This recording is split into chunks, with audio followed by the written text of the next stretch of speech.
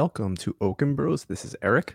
I'm Michael, and if you want to learn about the secrets of the universe, the law of attraction, mysticism, brohood, movies, gambling, pop culture, archangels, magic, good food, business, health, family, and mediumship, smash the subscribe button, hit the thumbs up, press that bell notification, spread this video around like peanut butter and jelly, but do not spread it around on bread, because we have Dr. William Davis with us today, the author of Undoctored, and you won't be able to see it, but there's like a million what do you call it? Little like rabbit ears here. And my favorite book, probably in my top 5 favorite books of all time, Wheat Belly. Also, I have a million folded pages in there. This book changed our family's life. Yeah. When we read that book, we were in search of, the best diet to be on. And we had success with Atkins in the past. And then all of a sudden your book came out and we're like, wow, this was written by a doctor and he's saying don't eat bread. And then you just go down that rabbit hole. First, I just want to say thank you for coming on, Dr. Davis. It's an absolute honor. Thanks, guys. Thanks for having me. And thanks for doing these podcasts to educate people. Oh, it's our pleasure. It's absolutely our pleasure. So I have a question. The Wheat Belly brand is amazing. How did you actually come up with the name Wheat Belly? I was working to help people of all crazy things. I had set up a place called Milwaukee Heart Scan going back 20 plus years ago. And this was just a device that scanned your heart and showed you how much coronary atherosclerotic plaque you had by generating something called a coronary artery calcium score. It's an indirect index of how much plaque you have, because the more plaque you have, the more potential for it to rupture, lead to heart attack, death, etc. Well, how do you put a stop to this? Well, back then, the conventional answer, the best, they actually called it this, optimal medical therapy, which is if you do nothing and you have a heart scan score, say, of 300, if you do nothing, it goes up by about 25% per year. And with each passing leap in score, you're closer to dying, a heart attack, getting stents, bypass, all that nasty stuff that hospitals love. Well, if you go on the best there is in conventional medicine, which is aspirin, a low-fat diet, and a high dose of a statin cholesterol drug, how fast does the coronary calcium score go up? And we help publish these data. 25% per year has no effect whatsoever. That's the best they have. So my colleagues actually said this, don't repeat the scan because we don't know what to do. So what do you do, though, at a street level when people are freaking out on me? I've got thousands of people come. What the hell do I do? My score went up from 300 to 410, and then on and on, et cetera. My math might be a little off, but you get the idea. Well, sure. My colleagues, of course, said things like there's a fair amount of unscrupulous behavior in healthcare, unfortunately. And a lot of them would say, well, let's do the real test. Let's do a heart catheterization to see if you need stents or bypass, which, by the way, is tantamount to malpractice. In other words, if I took Eric and Eric says, hey, I bike, I go for walks, I feel good, I lift weights, I have no symptoms, but you have a heart scan, sir. We're going to do the real test and see if you need preventive bypass surgery, which is ridiculous. And that has been disproven numerous times. It has no benefit whatsoever. But how do you put a stop to this? Well, it became clear that the real cause for so much coronary disease, and this is not my speculation, by the way, this is established fact, is not cholesterol. Cholesterol is an outdated, beaten up Model T of trying to gauge cardiovascular risk. So I was looking for better answers for all these people freaking out. And there were no conventional answers. There were zero conventional answers back then. And so one of the markers, one of the factors that leads to coronary atherosclerotic plaque and thereby heart attack, et cetera, is an excess of small LDL particles, very different from LDL cholesterol. Well, so these people with these positive heart scan scores freaking out on me and having year over year higher scores, if you do lipoprotein analysis, not cholesterol testing, you'll see virtually every last one of them have huge amounts of this small LDL particle. I'm talking like 2,400 nanomoles per liter, particle count per volume. Well, it was clear from evidence that came out of Ron Krause's laboratory at UC Berkeley and other laboratories that there's only 2 foods that cause this explosion in small LDL particles and other factors. grains and sugars. So I took wheat, grains, and sugars out of people's diet. I just gave them a 2-page handout. I said, here, try this. We're going to try to reduce your small LDL particle. Well, okay, all right. They come back. Small LDL would drop from, say, 1987 to 0. Or some of the low, not a 10%, 20%, 30%, not like a statin drug, but an absolute obliteration of that pattern in the majority. But they would say to me, why did my waist shrink by 8 inches? Why am I no longer a diabetic? I had to stop my insulin, my metformin, my Byetta injections. Why did my rheumatoid arthritis go away? Mm-hmm. Well, because the belly, there's so many people coming back with dramatic losses of belly fat, inflammatory visceral fat. That's where the whole wheat belly notion came around. But as you guys know, that's just part of the picture. It's really about a lot of other things too. So it's amazing. I mean, that was my answer. Let's stay on calcium scores. Eric and I lost. Eric, I don't know if you have the picture. I do. Eric lost about 100 pounds. I'm going to put this up right now. Wow. Wow. Yeah. So you could actually see my fatty liver, Dr. Davis. Yeah. So great job, guys. Now, I was, this morning I was 175 pounds. That picture, I was probably right around 280. Wow. So I've lost a ton of weight. I did my calcium score last year. It was 17. Now, I don't know if, of course the doctor was like, that's because you're eating, steaks and stuff like that. So the question is, could my calcium, that was my one and only calcium score. Could my calcium score have been higher and it's gotten better based on my diet that I'm on now, which is basically ketogenic? I probably 50 grams or less of carbohydrates per day. Absolutely. So what I often tell people is, what's better than a CT heart scan? No. 2 CT heart scans face the heart. So that, right? Maybe your score a year or two before that was 310, which can happen, by the way. We do it all the time.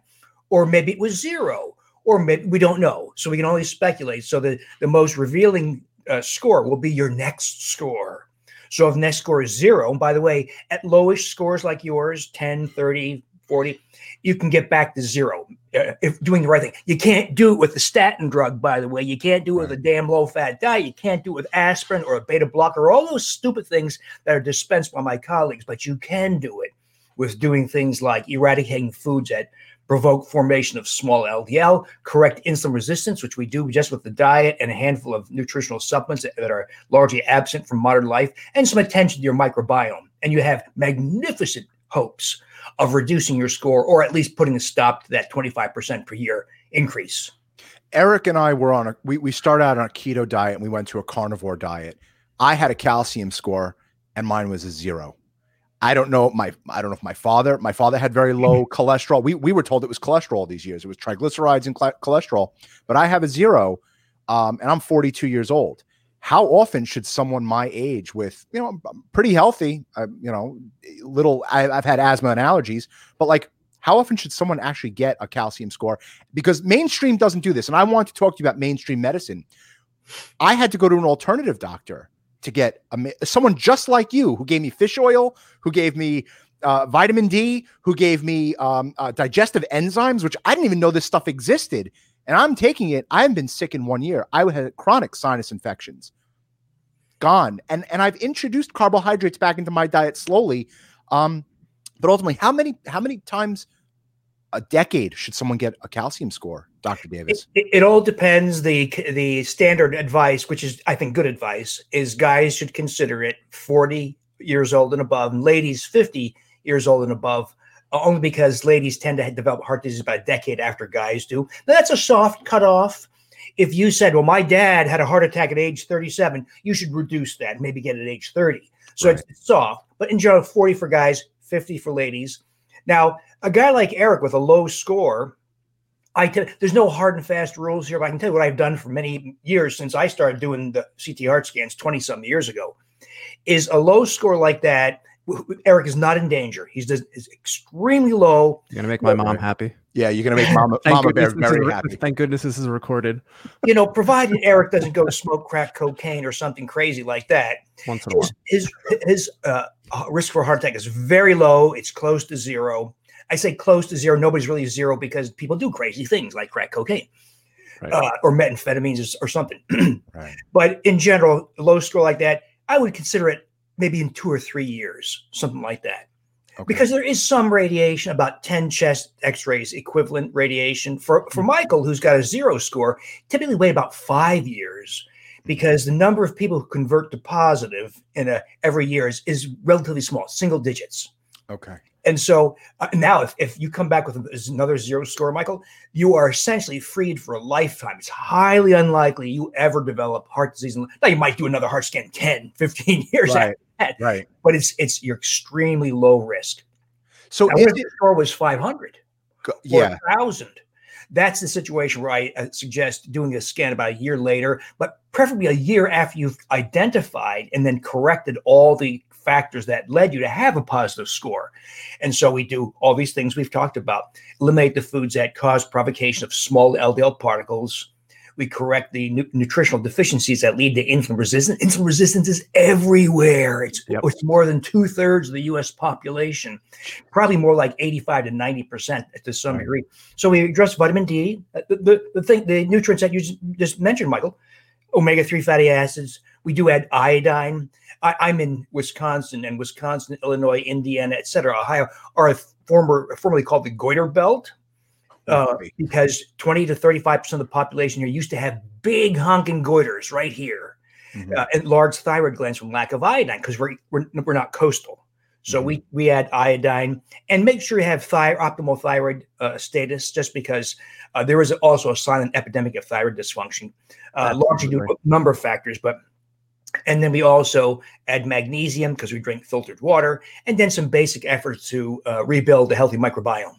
Oh my God. So Eric, talk about your Hashimoto's while we just mentioned the thyroid. I'm just saying. Sure, I'll go there. Yeah, I mean, I was diagnosed with Hashimoto's disease. My my levels were all out of whack. My TSH was high. My antibodies were high. And that was in 2012, and that was right around the time when I read Wheat Belly, and I went on a ketogenic diet. Levels normalized, but my thyroid was still bumpy. Then I went on a carnivorous diet, which I basically cut out all plant food. My thyroid went smooth as glass. So now, my thyroid is good. Eventually had to stop the carnivore diet. And I was actually watching one of your videos yesterday, and it kind of all adds up that I just wasn't having any good gut bacteria to eat to function properly as far as going to the bathroom is concerned. So I added in some sweet potatoes and whatnot, and that seemed to have and rice every once in a while, and that seemed to have leveled off my my bathroom issues. So what question I wanted to ask you was, you've mentioned colleagues. Does the majority of your colleagues, quote unquote, like you? Like, are you friends with them? Like, are you the black sheep in the medical community, Dr. Davis? To be honest, guys, most of my colleagues don't give a shit about nutrition. And so this is not even on their radar. They have no idea. Really? Yeah. But how can cardiology and nutrition not be in the same universe?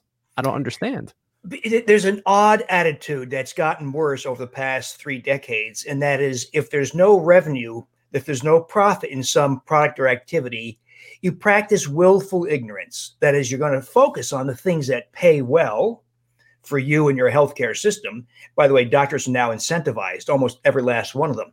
Doctor, this is an administrator talk, hospital administrator. Doctor, the more revenue you generate for the system, the larger your end of quarter bonus. And we're talking about $25,000, $50,000 plus bonuses every quarter. So they're highly incentivized to get people like us with healthcare insurance and churn you for procedures and MRIs and neurology consultations and tilt studies and all that kind of stuff that generates very rich revenue. That's why hospitals can justify adding on $70 million wings for cardiovascular health. And so we have a system where the healthcare providers are very, very powerfully incentivized to churn you for money. And that means they pay attention to things that generate revenue. And they tend to just ignore or not look into, not understand, not study things that could have magnificent effects on your health, but don't pay. So if I can tell you also that I took when I was in practice, I don't practice anymore, but when I was in practice, I took great pains to educate my patients. If you have a heart scan score and you're scared out of your mind, right, with a score of 1,000, and you have a explosive amount of small LDL and high triglycerides and fatty liver and insulin resistance and vitamin D deficiency and hypothyroidism and dysbiosis, disruption of bowel flora. Well, if I just hand you a prescription for Lipitor, it ain't going to cut it. So it took time. But I got so much flack from the insurers. No, they essentially said, ask them if they have chest pain, if they can breathe okay. And if they are, and their cholesterol is okay, your job is done. Unbelievable. So the prevailing standard of care is shockingly low, and my colleagues meet that because that's how they get paid. So we have an odd selection of a style of practice that favors doing almost nothing for health, not understanding health. And so sadly, to be honest, most of my colleagues' eyes glaze over when I bring up the issues that you guys and I are interested in, and your audience are interested in. It's not even on their radar. Or they subscribe to conventional guidelines, such as the nonsense that comes out of the American Heart Association, or the garbage that passes for the dietary guidelines from the U.S. Department of Health and Human Services, or the nonsense from the Academy of Nutrition and Dietetics. They all agree, right? They all agree you should cut your fat, saturated fat, and eat more healthy whole grains and everything in moderation and move more, eat less. Then diabetes would have been eradicated by now, right, Dr. Davis? Like, we would have been done with it. It would have been over. It'd be a rare thing. Right. Exactly. I was a diabetic 25 years ago. I'm not anymore. I have perfect blood sugars, taking nothing. That is, taking no drug. Yeah, diabetes is absolutely a man-made, a guideline-made disease. Very profitable, by the way. That's why you watch TV and you see ad after ad for Farxiga, Toujeo, and all the drugs for diabetes. When I'm going to bet you, if you guys track your hemoglobin A1C or fasting glucoses, they plummet with no drugs whatsoever. So, day in the life of Dr. Davis, what is your food? What are you eating today? I made some bagels using almond flour and ground golden flaxseed and some psyllium seed. I put some raw samp, like lox and bagels, with some cream cheese and some sliced bread. It was delicious. Yeah. I'm still eating through my turkey from Thanksgiving, so I'm going to make some turkey soup. I mean, very similar to what you guys do. Right. Yeah, basically. Dr. Davis, let me ask you a question. Are you familiar with allergies? I mean, I know you're a cardiologist. So right now, Eric and I are getting endpoint testing, and they're only doing it in 2 locations in the United States. And it's showing what your body can withstand the food. So we're taking a nasal spray, and we're supposed to be desensitized to these allergens. And the one food I haven't eaten in 10 years, there were 2 foods that I was a 1 for, a level 1, which is not allergic, was chocolate and wheat. And I don't eat wheat. Does that mean if I introduce wheat back into my diet, or someone who doesn't have celiac, I don't have celiac, if someone doesn't have celiac, does the same kind of like wrath that you've said in your books that wheat causes on the body, does that still kind of, does it apply to someone who's not allergic to wheat? Oh, absolutely. The vast majority of adverse reactions to the components of wheat are non-allergic. There are allergies to various protein components in wheat. Right. But the vast majority of reactions have nothing to do with allergic responses. So, for instance, the gliadin protein, that's the protein within gluten. Gliadin, we now know with good confidence, good science, that it opens up the intestinal barriers and allows foreign things, particularly bacterial breakdown products, into the bloodstream. And by the way, only 2 things have that kind of effect, where it increases the intestinal permeability. People talked about gut leak for many years. Well, now we have the science. It's quite confident that there is such a thing as gut leak or intestinal permeability. And the only 2 common things that increase gut permeability dramatically are the gliadin protein of wheat and related proteins in other grains, secalin of rye, hordein of barley, zein of corn.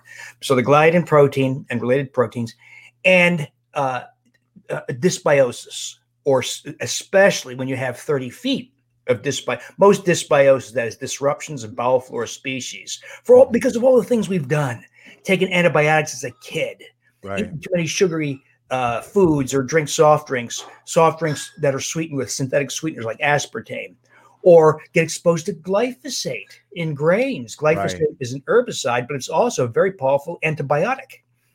And so all the things we've been exposed to have disrupted bowel flora, but in many of us, and I am guilty, by the way, of underestimating just how many people have 30 feet of dysbiosis. That is not just the colon, where most gut bacteria are supposed to be, but also in the ileum, jejunum, duodenum, and stomach. And the small bowel is not very tolerant to the nasties from stool, like E. coli, Pseudomonas, and Salmonella, because the small bowel has only a single layer of mucus lining, unlike the colon that has a much more vigorous dual layer mucus lining. So that 30 feet of bacteria living and dying rapidly. They only live for a few hours to days, trillions of them. When they die, a lot of their byproducts get through the intestinal barrier, because part of proliferation of an unhealthy species is an increase in intestinal permeability, and that's a process called endotoxemia. But that's why people who have SIBO have rosacea on the skin, or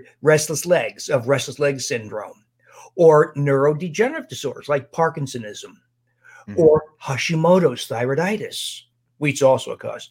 Now think about this: if SIBO causes an increase in intestinal permeability, and the gliadin protein of wheat causes an increase in intestinal permeability, what's the result of the combination?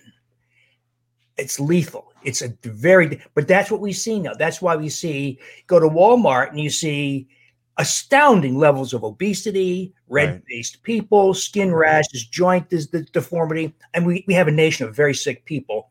And a lot of it has to do with wheat and grain consumption, because that's what the guidelines tell us to do, cutting fat, of course, and this massive disruption of bowel flora that increases intestinal permeability and results in this process called endotoxemia. So what can someone do? It's cutting out the grains and the sugars. Yes, that's numero uno. But do probiotics help, or I watch your videos all the time? Do you have to make your own fermented foods, or can you just go on Amazon and buy yourself a really good probiotic? Yes. So things that improve the intestinal barrier, mucus barrier. So getting rid of the gliadin protein of wheat, right? You have a dramatic, if you were tracking a blood test called zonulin, also called haptoglobin 2, you would see it drop. And this is true of everybody, not people with just celiac disease or gluten intolerance. This is everybody across the board. You stop eating the gliadin protein of wheat and the zonulin protein blood levels plummet. Really? So the diet's a good start. Vitamin D is important for so many reasons, but it does improve intestinal immunity. So it improves the intestinal barrier. I noticeably feel better when my vitamin D levels are high, and also when I take vitamin C, I noticeably just wake up fresher. Yeah, our levels are 80 and 82 respectively. Great. With vitamin D. I take 10,000 a day and 5,000, and I alternate. And I haven't been sick this year with the sun. I mean, yet granted, we're not around people and everything, but we're hermits right now. Speaking of staying home, I would love to hear your thoughts on COVID-19. Just to preface. He's smirking, Eric. We have, our day job, for listeners who don't know, our day job is we run a global car service. We've brought on a doctor to kind of guide us with protocols and, for a safe way for people to be transported. So we brought on this guy, Dr. Ravi Kampali, and he helped us kind of formulate a plan to help our passengers feel safe. Funny enough, he says that the one way that everybody can be healthy and fight COVID-19 is if they have a better metabolic profile through eating a low-carb diet. Do you agree? What are your thoughts on COVID-19? Is that something that you would concur with? Yes, but one thing I want to make clear, I'm not an expert in COVID-19. I never will be, never plan to be. There are people who are in the front lines doing the research who know a lot more than I do. But that all said, there are several, as your doctor points out, all the people who are at high risk are people, the common thread is insulin resistance and inflammation. That is, all these people with type 2 diabetes, pre-diabetes, hypertension, heart disease, dementia, etc., all share flagrant insulin resistance and inflammation, which makes them much more susceptible. Vitamin D is probably a big part of the answer, though it's not been proven in any clinical trial, but it's true in other settings. The one neglected part of all this, I would say, besides not consuming grains also, is the microbiome once again. Yep. It's becoming, as I dive deeper into the microbiome issues, it's become clear that disruptions of the microbiome also play into a drop in immunity. One of the crazy things that I've been doing the last several years is, so because of the things we've been exposed to, like let's take glyphosate. So glyphosate is the herbicide Roundup, of course. Right. You know, when Monsanto filed their patents for glyphosate as an herbicide, they simultaneously filed patents for glyphosate as an antibiotic.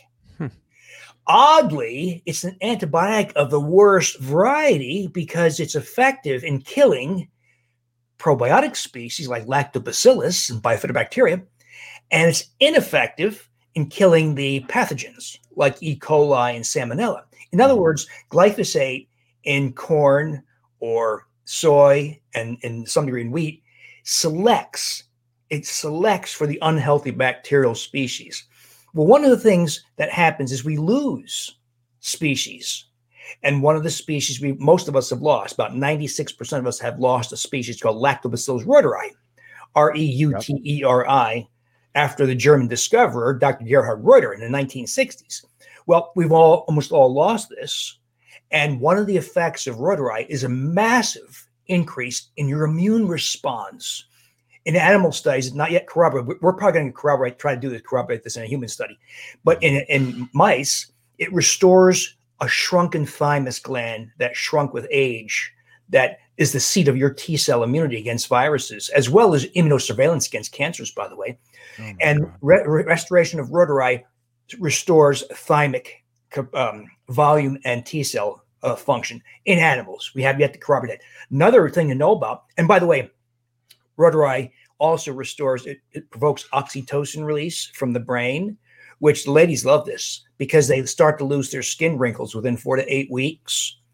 A massive increase in muscle mass and strength. People don't believe when I tell them I gained 13 pounds of muscle. Wow. Eating a yogurt I make. We make a yogurt from it because it's our way of increasing the bacterial counts to about 200 to 262 billion as compared to the trivial counts in a probiotic. So we make a yogurt out of this. I hate going to the gym. You guys probably like the gym a lot more than I do. I can't stand it.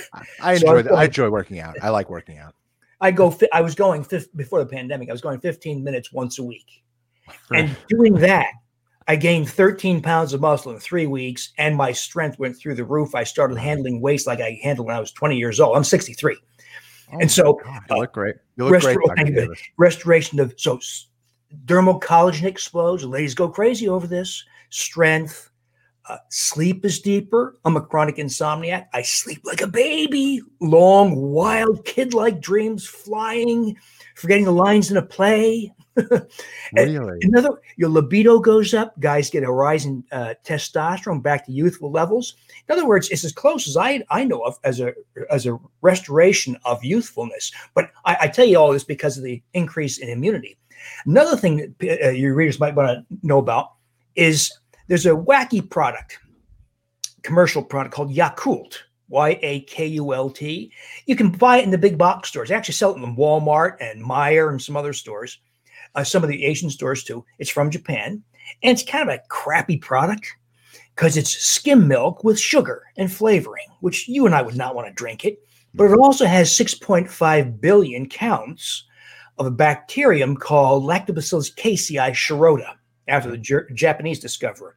Well, we have 3 human clinical studies now that show if you get 100 billion of this microbe, your susceptibility to viral illnesses drops by 50%. And if you get a viral illness, it's abbreviated by 50%. So very good evidence. So where can people start? Because this is so interesting to me and it seems like it's really accessible. What can people do to get a better Reuteri? Yeah, what can we do to get a better gut microbe? Easiest thing is just go to my Wheat Belly blog, and I've got a post there called "Making L. reuteri" Reuteri yogurt, a step-by-step guide. There's also another post about the Lactobacillus casei shirota. So we make yogurts, and so people say, "Well, can I just go buy Fage or Stonyfield or Chobani?" No. Right. It's all sugar. It's all loaded with sugar. Loaded with sugar. Commercial yogurt making is a 4-hour or so process. Right. What we do is we ferment for 36 hours. Remember that kid's trick question? Which would you rather have?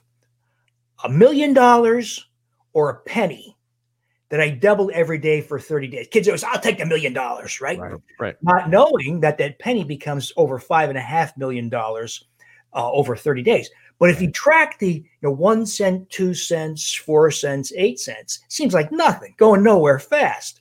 Well, by day 25, you're into the millions. Right. So same thing with doubling time of bacteria when you make yogurt. If it takes 3 hours for Reuteri, for instance, to double, for 1 to become 2, 2 to become 4, it takes 3 hours at 100 degrees Fahrenheit. It's not till hour 30 of fermentation where you start to get big numbers. And we get about 262 billion on my last flow cytometry measure. And that's what gives you these big ass kicking effects. Right. And so doubling time, extended fermentation time. So people say, that's not how you're supposed to make yogurt. Well, we know that.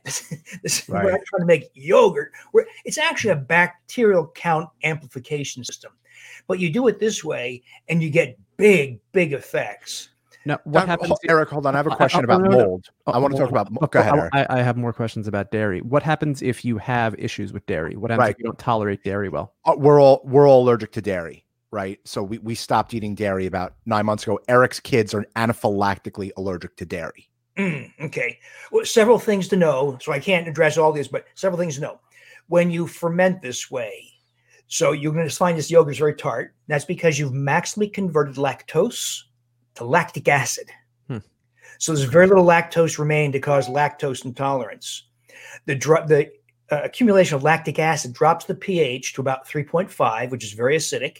And that denatures or breaks down the casein beta A1. That's a typical source of a lot of these immune type reactions. So you haven't eliminated the problems with dairy, but you've minimized them. I see. Other options: use the A2 dairy that has casein beta A2, one amino acid different, less immunogenic. You can use sheep and goat, of course. You can use coconut milk.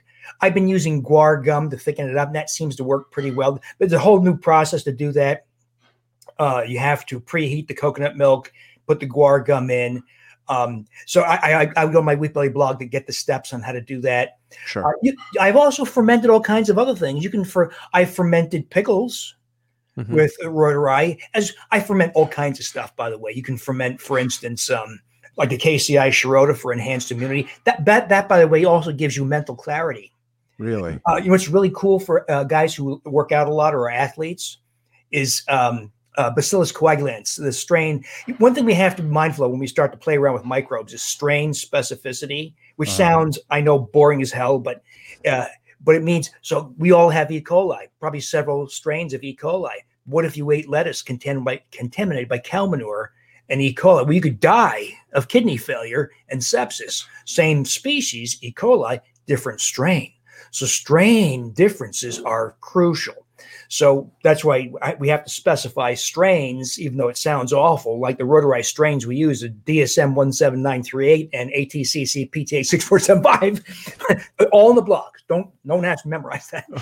And the Bacillus coagulans, the GBI 306086 strain, which you can buy and make yogurt out of it, and you get these jacked up bacterial counts. And so for athletes, let's say you're a basketball player or a wrestler or a tennis player, like my tennis pro daughter, they have really grueling training and competition. Well, the Bacillus coagulans reduces muscle injury by 50%. Wow. Meaning your recovery is that much faster. Now combine, and someone who into their 40s, 50s and onward, combine the Reuteri muscle gain strengthening effect with the Bacillus coagulans reduction of muscle injury. And people are telling me, I'm 74. I go mountain biking and I feel terrific. I don't get sore anymore. My strength is through the roof. I go up steep hills. So we're seeing some really cool enhancement of performance in addition to improvements in bowel health. Could you also get Reuteri in a probiotic form, in a pill form? Is it possible? I understand it's not as big as your strand. The odd thing, Michael, is the strains we know that have these effects because there are many other strains, 30242, Right. 360301. There's all these, but we don't know if they have these effects. So the only two strains we know have those effects are made in a probiotic called Gastrus, Gastrus, made by a Swedish company called BioGaia. And but they focused on this probiotic, this Gastrus product, for babies because it reduces infantile colic, makes babies cry. It accelerates recovery after antibiotics with diarrhea. And it reduces infantile regurgitation of formula and breast milk. Look, well, we're not babies, right? So that these tablets are crafted at very low counts of bacteria for infants. Well, so when I first saw the product, I thought, well, we want bigger numbers. And so how do you do that? So I amplified it through this yogurt using this very specific twist of extended fermentation. We also add prebiotic fibers like inulin or raw potato starch, further increase the counts and also increase the thickness and richness of the final product. And also, by the way, if you're fermenting in non-dairy, it also increases bacterial counts. And by the way, you can ferment sweet potatoes. Really? Pureed sweet potatoes. How do you do that? You have to puree your sweet potatoes. If you want to try it and learn, buy some baby food with nothing but sweet potatoes and pureed sweet potatoes. Pureed carrots is okay as a fermentation vehicle. Hummus, diluted 50% with filtered water, is a good fermentation vehicle. I'm gonna make pickled sweet potato. Yeah, it's very tasty. Yeah. No, that's if you have I have a mold allergy, Dr. Davis, is that a problem with fermentation? By mold, let me just make this point because mold allergy, of course, can mean many, many different things. Of course. So let me just address this issue: food intolerances, allergies to a variety of things. So whether we call the food intolerance to FODMAPs or prebiotic fibers or legumes, or nightshades, or you have IgG or lymphocyte testing that suggests food intolerances, or even IgE testing for food allergies. So much of this is really SIBO. Really? That is proliferation of unhealthy bacterial species that now occupy 30 feet of your GI tract. By the way, there's a new device. I have no relationship with the company. It's called an Air device. I just got it. I just bought it. It's on my kitchen table. I just got it in the mail. What is it? Great. So it's a very nice device. It talks to your smartphone. You blow into it. There's a very specific protocol to use. The inventor, very nice guy, PhD engineer in Dublin, Ireland, named Dr. Angus Short. Well, he invented this thing because his girlfriend had IBS, irritable bowel syndrome, and was told to go on a low FODMAPs diet, meaning low prebiotic fibers and sugars, because it reduces bloating. What he didn't know was that IBS and low FODMAPs is really just one little sliver of a much bigger problem. So when you measure hydrogen gas that bacteria produce with this thing, what you're really doing is mapping out where bacteria are in your GI tract. And the faster you emit hydrogen gas, the higher up bacteria are. So there's a specific protocol, and ironically, you can't count on the company, Food Marble, that's what they're called, to provide the right instructions because they didn't know. So I said to Dr. Short, I said, Angus, you understand what you made? He said, no, what? So I had to tell him what this was all about. So I've posted our protocol on how to use this thing properly for questions of allergy and food intolerances, etc. It's in my Undoctored Inner Circle, but that's a membership website. But it's a full protocol, one on how to manage SIBO, and also how to use this device. And by the way, we're also on the cusp of, I think, having a yogurt that gets rid of SIBO, which is really cool. Oh my God. It's amazing. So how do you help people now? You said that you're not practicing now. So how are you helping people regain healthy lives? Well, like what you guys are doing, talk to each other, provide interviews. My Wheat Belly blog remains a very busy place. It's had 10 million people on there over 30 million times. There's Facebook, social media stuff. The place, though, for real serious people is that website I mentioned, the Undoctored Inner Circle. There's an Undoctored Inner Circle where we go deep into these kinds of things, how to manage SIBO. New ideas. Can you manage SIBO with yogurt? Right. By carefully curating the species in your probiotic. Let me make that point. So most commercial probiotics are garbage. They're modestly helpful, even because what they do is they take a species. They say something like this. Okay, Bifidobacterial long seems to be a good species. Let's put a little of that in there. Lactobacillus gasseri, that seems to be good. Let's throw but they don't specify strains, which means you have no idea if it's an effective strain or not. And there's no thought about collaborative effects. Bacteria collaborate with each other. They cooperate and antagonize each other. And so one of the things, and of course, they're not chosen to eradicate SIBO. So I chose several species that, one, colonize the upper GI tract. That's where SIBO occurs.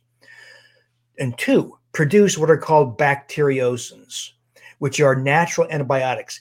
Ironically, we know a lot about bacteriocins because Big Pharma smelled gold because they thought, hey, let's characterize these natural antibiotics because they might yield some drug opportunities. but it also provided a lot of well-funded science in the world of bacteriocins. So when we pick species that colonize the upper GI tract where SIBO occurs, and they produce bacteriocins, and we also jack up the bacterial counts by this yogurt we make. And we're seeing, now this is very preliminary, but we're seeing people get rid of SIBO with a yogurt. Unreal. So the idea of colonoscopies and endoscopies and stents and everything, it's a big, like you said in the beginning of the conversation, it's just a money-making machine. That if people go buy Undoctored, your book, or if they follow the Wheat Belly program, you've seen success stories, right? Like you've seen people reverse their diabetes. You've seen people reverse their fatty liver and gain their gut bacteria back. Correct? This is just go ahead, please. Far too many times to count. Michael, it's ironic. It's just so damn easy to do. And you've heard this. Somebody goes to the doctor and he says, hey, you got fatty liver. We did your AST, ALT liver test. They're high. They're in the 200, 300 range. Normals, couple is like 20 or 30. Right. Or they did an ultrasound or CT scan or MRI of your liver and you have fat infiltration in your liver. And they say, well, there's nothing you can do for it. We're going to watch you when you develop cirrhosis, which is really bad. Cirrhosis is really bad. If you ever saw anybody puking up bright red blood, hemorrhaging from their esophagus, from what I call esophageal varices, they're kind of like varicose veins in your esophagus from the high pressure in your liver from cirrhosis. I mean, it's a horror. We'll watch you until you have cirrhosis. Unbelievable. And then we'll schedule you for a liver transplant, which is an awful procedure. It cuts short your life by decades. Right. And yet you can get rid of fatty liver within 10 days, 14 days. Right. With the doc, I'll translate what my colleagues mean when they say there's nothing we can do. There's no drug or procedure for it, especially things that I can profit from. Right. What they're not saying is you can reverse this by doing such things as getting rid of the foods that fuel that process. Right. That is the process. It's called de novo lipogenesis. It's a conversion of carbs, like the amylopectinate of grains, to triglycerides that accumulate in the liver. Right. Address factors that amplify insulin resistance, vitamin D, fish oil, magnesium, same old stuff, and get rid of SIBO because that flood of endotoxemia of SIBO first empties into the portal circulation to your liver. And your poor liver takes a beating. And so just attend to those basic things we've mentioned several times, the diet, those nutrients, effort to bowel flora, reverses fatty liver. And some people actually just reverse fatty liver with less effort, like just a keto diet, carnivorous diet, low carb diet. Right. What do you think of artificial sweeteners? Well, we know that the artificial sweeteners, aspartame and related, neotame, acesulfame, sucralose, and saccharin, hugely good evidence, hugely disrupt bowel flora and make the bowel flora, for instance, of a skinny non-diabetic person look like the bowel flora of an obese type 2 diabetic. So those are clearly very bad. This notion of diet sodas being benign is nonsense. They're horrible. But we've not had any problems, nor have any been reported, with the natural sweet, not the natural non-caloric or minimally caloric sweeteners. So we've had no problem with stevia, with monk fruit, with allulose, which is also a prebiotic fiber, inulin, not the best sweetener, but also prebiotic fiber. Erythritol has done okay. We tend to use it lightly though, and then xylitol used in limited amounts. One of the things I learned years ago is if I said, Eric, Michael, listen, eat a pure diet, just eat meats and fish and chicken and green vegetables, and what happens? Thanksgiving rolls around, and Michael says, I gained 14 pounds through Thanksgiving. I said, why? He says, well, you know what? The family was serving pumpkin pie and mashed potatoes and biscuits and gravy. I couldn't help myself. And then now I have reignited appetite. Can't stop. So I learned years ago that you have to give people alternatives. Here's how to make cheesecake and make it healthy. Here's how to have biscuits and gravy, make it healthy. I've seen you've seen all this. Now it's proliferated even more in the keto world and paleo world, et cetera. But there are ways to recreate these foods because the reality is we have holidays, we've got kids, we've got grandkids. And you have a life to live. And you have a life to live with, hopefully, social responsibility, having friends over, you go over a friend's house. And it's nice to have a slice of pizza at your football party or some pretzels or some cake at a birthday party. So have you cheated, Dr. Davis, since you've written Wheat Belly? Have you had, just give me the freaking bagel right now with load up cream cheese on it. I'm going to eat. Have you had those cheat nights? No, because a lot of us, not everybody, but a lot of us develop very adverse reactions. Yep. So put aside celiac and all that business. A lot of us develop very, very adverse reactions that range from just a little bit of bloating and diarrhea for a few hours to a recurrence of joint pain, skin rashes, neurological phenomena, all kinds of nasty stuff comes back. Some people will have, let's say you got rid of your rheumatoid arthritis doing these kinds of things, and you have a re-exposure. It comes back and it may take 6 months to leave again. And so we've all learned that. And one odd thing is the longer you're wheat and grain free, the more flagrant the re-exposure phenomena can be. So all of us have learned just not to do that. Right. Jumping back to fatty liver, I had fatty liver. My ALT and AST was through the roof. I think that's a pandemic in and of itself. I don't drink soda. I don't eat sweets. But I was eating bread and potatoes. Every day you eat a bagel with cream cheese, right? We're from New York. That's what you do here. Right. And you have fatty liver. And I had fatty liver. My mom has it too. But I went keto, right? And the numbers dropped. They plummeted. I did get a scan though, and I still had the fatty liver. They said it was much less from the scan before. So it definitely was less fatty infiltration, but there still was. You're saying it could take 14 days. The doctor who told me this, the cardiologist who's since retired, said fatty liver's lifetime. You can't get rid of it. On my life, Dr. Davis. Like the guy did a calcium score on me saying, you're good. Just, I don't just lose weight. I don't care if you eat ice cream 7 days a week. I don't care if you eat burgers 7 days a week. As long as you're losing weight, that's all I care about. Again, the guy retired, but so fatty liver done 14 days, that it can be gone. And you can see an odd phenomenon too. Michael sees his doctor. Michael now knows more about health and nutrition than the doctor does. 100%. Which is absurd. When you think about that, what an absurd situation. Imagine you took your car to the auto mechanic and it's not starting. And you say, hey, Jack, can you get the thing started? He says, no, why don't you tell me? I'm like, what the hell? No. And he charges you.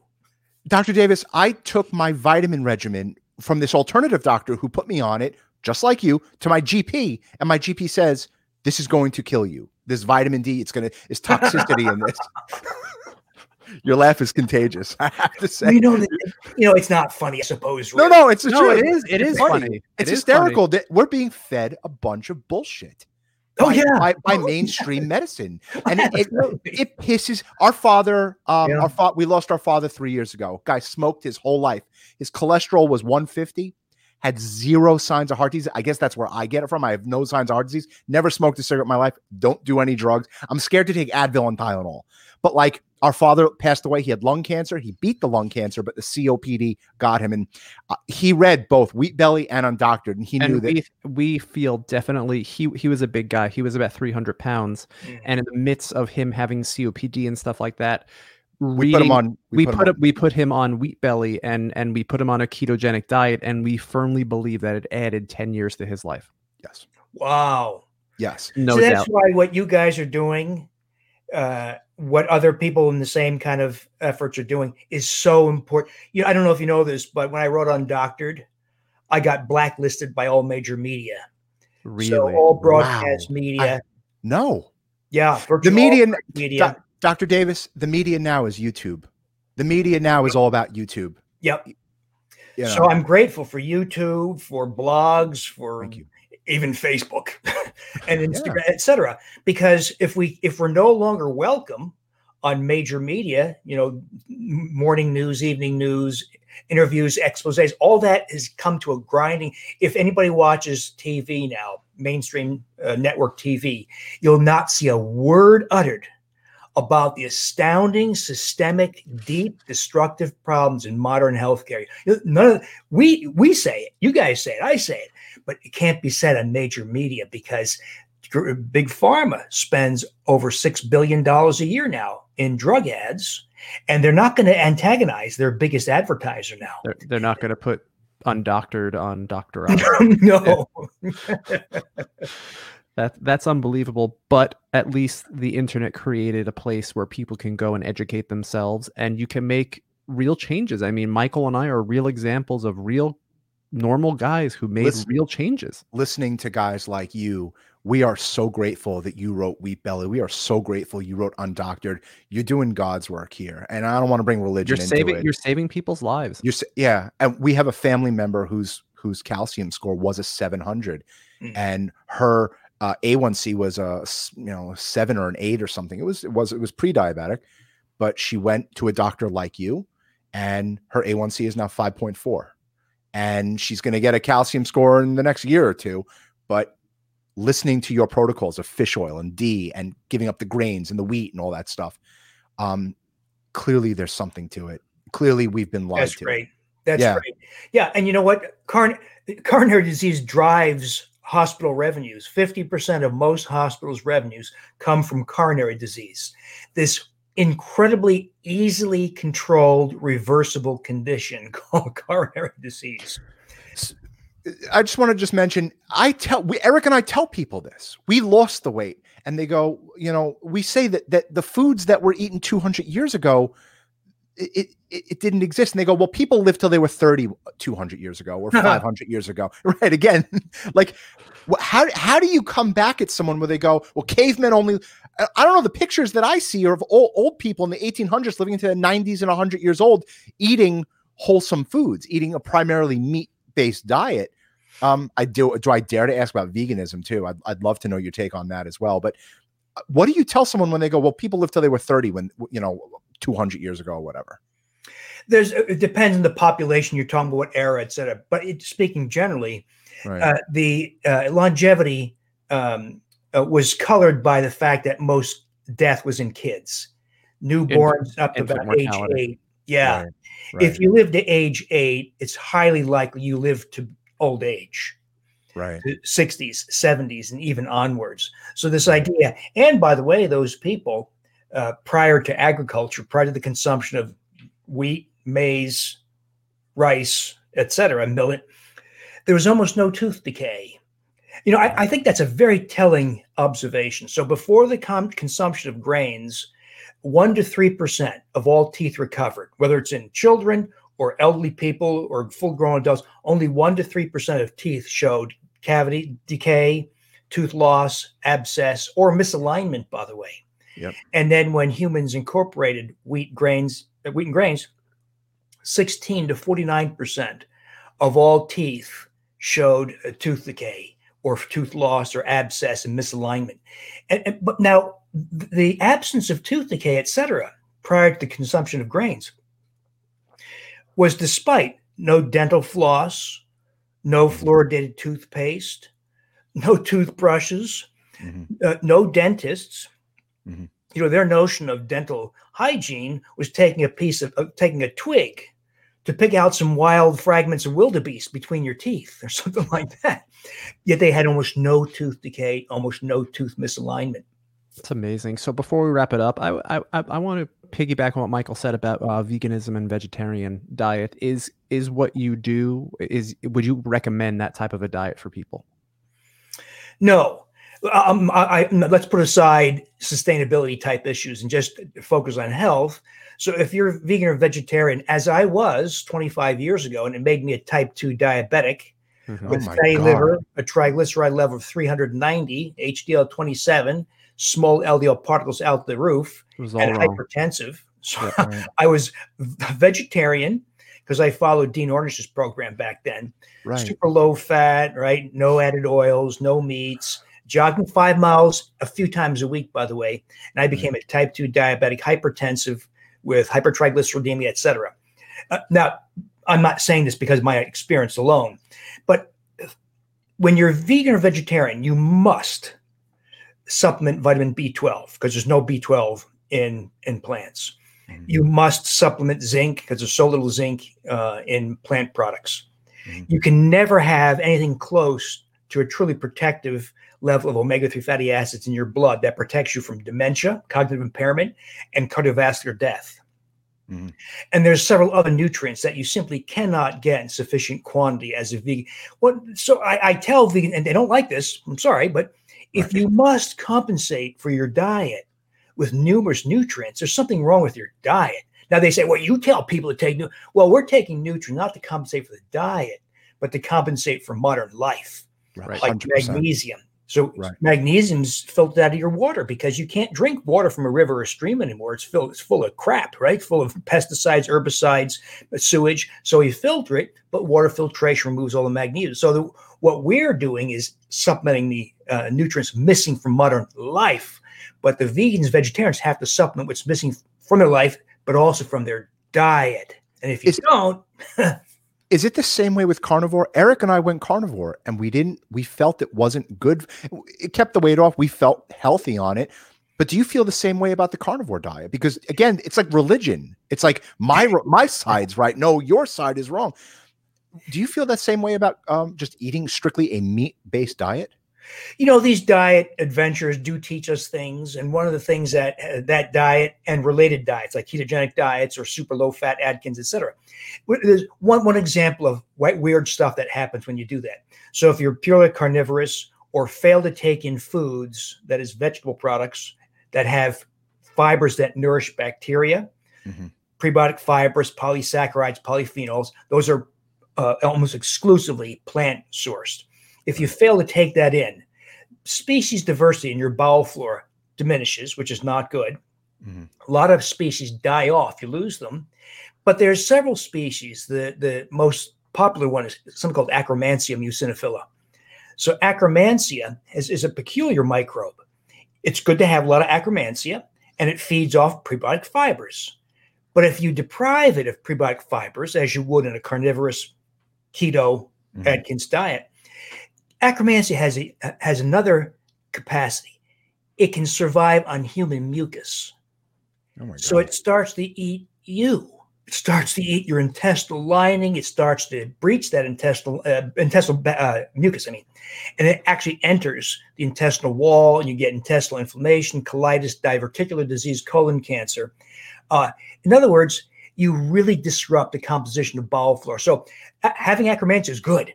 So most Americans have about 1 to 2% of their entire microbiome populated by Akkermansia. But you get to 4 to 5%, great stuff happens. Your blood pressure comes down. Your blood sugar comes down. Insulin resistance comes down. You lose weight. You have better bowel flora, okay. But then when you go keto, carnivore, et cetera, Akkermansia starts to eat your mucus lining instead, deprived of prebiotic fibers. And it goes up to 10%, 12%.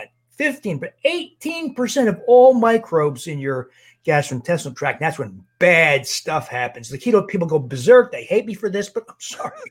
And we have, and this by the way is not my speculation. This is very solid evidence. This has been sorted out quite confidently. Part of the reason why is because we've had thousands of kids put on ketogenic diets for intractable grand mal seizures, and we know these poor kids develop kidney stones. Kids aren't supposed to get kidney stones. Right. They have constipation, dysbiosis, disrupted bowel flora. They stop growing. There's an occasional sudden cardiac death.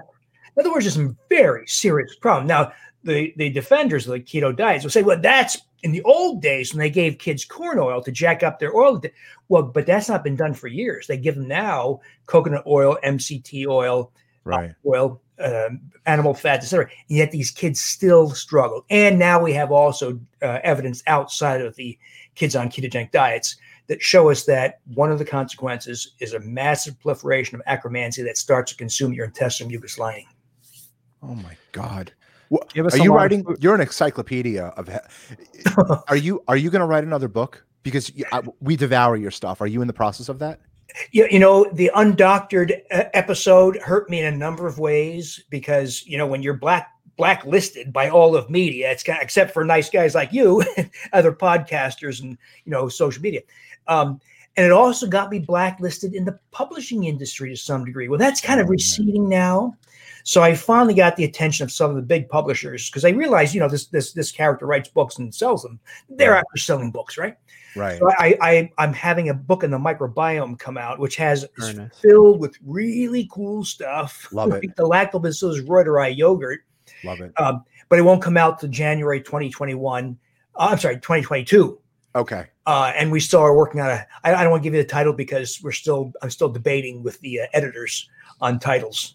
Okay. Right. You could do something with gut, right? Like, you know, gut smut or something like that. Like gut smut. My favorite. Listen, he came up with Wheat Belly. It's going to be a fantastic title. Yeah. Well, yeah. You know, my favorite was Bowels Gone Wild. Yes. And I think you should have a guy lifting up his shirt on the cover. The editors hated it. They absolutely hated it. I love it. That's amazing. You should make that like a podcast or something like that.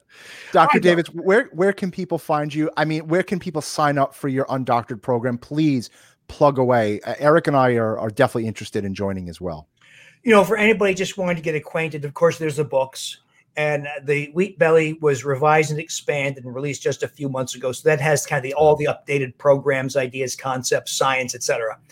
People who just say, listen, don't bore me with the science or rationale. People say that sometimes. Just tell me what to do. Day one, day two. There's a Wheat Belly 10-day grain detox. It tells you in precise detail what to do. You can join a private Facebook page where we do this. We're starting one this week, tomorrow, in fact, where we're going to go through, people go through as a group.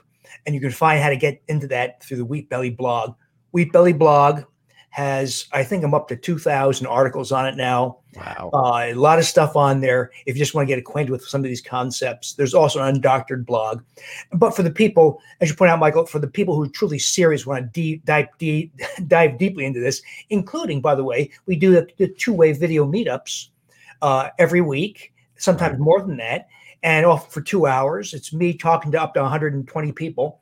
And we talk about reuteri. We talk about the diet. We talk about why we make tea with cloves, whole cloves, because it improves the mucus barrier. Why we incorporate green tea with cloves, because it cross-links the mucus proteins and massively increases intestinal mucus and provides relief from people who have any kind of inflammatory process in their guts. We talk about that stuff and give you feedback. So that's the undoctored inner circle. I love that you promote let food be thy medicine. And I really think that's been lost in time. And it's about time that we go back to what our grandmothers did and our great grandmothers did, that when you had a problem, they had a solution for you. And I appreciate you bringing it back. Really is amazing. Thank you, Eric. But I think that's true. Yeah. It's certainly not coming from most of my colleagues who are eager to dispense drugs and procedures. So that's why I really am grateful for what you guys do and other podcasters, social media people, because we have to do this. There's been a huge vacuum created by conventional healthcare. Yep. Dr. Davis, why don't you have a podcast? Oh, it's because I have so much on my plate. We've got several projects, of course, all the social media stuff. Writing books is a very time-consuming process. I have, I think, 200 YouTube videos, 200 or 300 YouTube videos now. I've been a little bit neglectful lately just because it's such a time suck to make videos, as you guys know. Yep. So it's a matter of time. And we have several research projects that are going to be launched. We need to know more about reuteri. We need to know how many one thing that's not been explored in the whole world of microbiome is what's called dose response. So we make last time we did a flow cytometric measure on my yogurt, there's 262 billion counts per half cup serving. But do we really need that many? Right.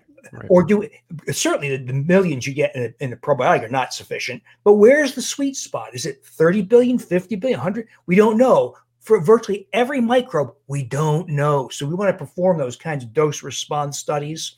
We also have some studies we want to launch in the autism world and some other things. So those and designing studies, bringing people in to do it, that's very time consuming also. It's a matter of just prioritizing. I get it. I totally get it. My final question. What's your take on 100% dark chocolate? No sugar, dark chocolate. Michael, I don't have my thinking square on that one because there are some heavy metal issues with that. Yeah. I do have it, and I just add, a squirt of stevia, monk fruit, erythritol, et cetera. I add some nuts, et cetera. But of course, there's great polyphenols, blood pressure effects, et cetera. Right. Dilating, endothelial dysfunction, reversing effects, et cetera. But there has been raised some heavy metal issues with some of the products. Unbelievable. Dr. Davis, thank you for coming on. Thank everybody, you so please like, subscribe, and share our show with the world. We appreciate everybody for tuning in. And everybody check out. Everybody go buy this book, Wheat Belly, and go buy Undoctored, life-changing books. And it's wheatbellyblog.com, Dr. Davis? Right. Wheatbellyblog.com. Listen to this man. He knows exactly what he's talking about. Dr. Davis, thank you for coming on. Hang on one second. Yeah, hang out for 2 minutes. I'm going to play the outro. Thanks for coming on, everybody. Take care. Bye-bye. Thanks, guys.